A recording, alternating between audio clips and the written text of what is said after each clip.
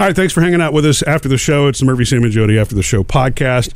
And, Sam, you're usually the music news guy. So this isn't really music news, but this is something... Well, I just wanted to share this. To confuse us. It's close. I cannot believe this is a song. What I'm going to do, I'm going to play you a clip. And I heard a story about a song that I can't believe that I've gone my entire life not knowing why this song was written in the first place. The story you were telling in the bathroom the other night while I was trying to curl my hair? Yes. Yeah. Yeah. A little sneak preview in our bedroom there, Sam. Yeah, party. I'm just working the wand, and he's telling me this story. Yeah, and producer Bailey, you'll probably find this, fun too, because you're a music aficionado. He's a musician. Chad probably will too. Yeah. So the song is "Smoke on the Water." Yeah. All right, which is like one of those everybody who learns to play guitar, right, plays "Smoke on the Water." When our daughter Taylor was taking guitar lessons for a hot minute back in a few years ago, because she did it for 3 months. Yeah. This was the first song, and I remember hearing her play it, and I was just going, "Oh my God, this is gonna be so cool that she's learning rock standards." Yeah. It's funny. I had a friend in college that when he learned to play, he did this, and he was like doing it. I'm thinking, it kind of sounds like "Smoke on the Water." Yeah, it is. It's like, okay. It felt like instant cred, and I guess it's used because it's an easy lick. Yeah. I mean, it's iconic, right? I mean, it's old. It came out in 1970 or 71, but I never knew what it was about. Older. Actually, I made the assumption, like I do with a lot of classic rock songs, that it was drug related or something like that, and it's not. Smoke, man. Yeah. So you know the story, Sam? Of course, he knows the story. I believe it was about a building that burned down. That's correct. You win the prize. Yeah. Well, I don't know the whole thing though. It's an awesome story. I didn't know. Deep Purple was at the, and I may say this wrong, in Switzerland, is it Montreux? The Montreux Music Festival, Montreux Festival.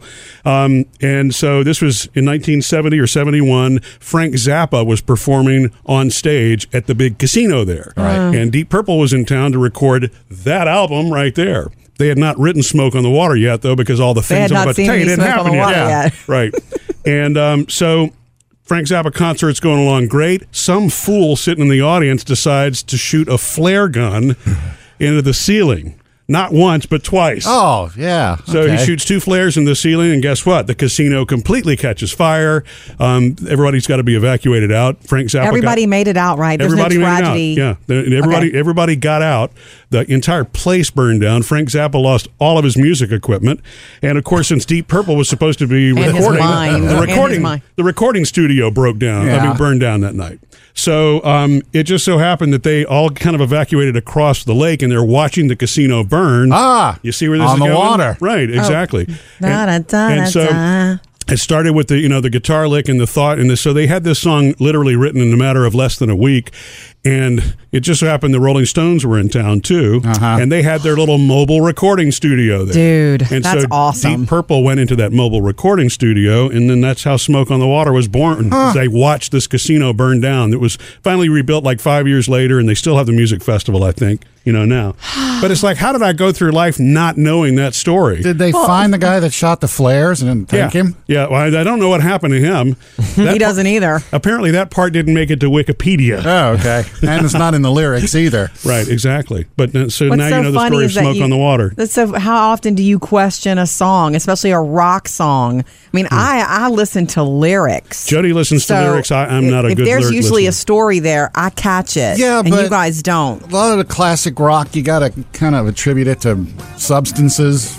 Women, being on the road. Those are the "Smoke main on the Water" themes. could have been anything. Drugs. Yeah.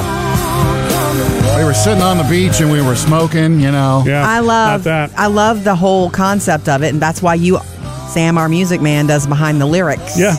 Often here, on the show, because it's interesting to me to know the story behind a song, especially lyrically. Yeah. Because I respect the written word of it. Yeah. I really do. So there you go, kids. Share that with your friends. Well, the ones who know the song. "Smoke on the Water," Deep Purple. Missed any part of the show? Get it all at murphysamandjody.com.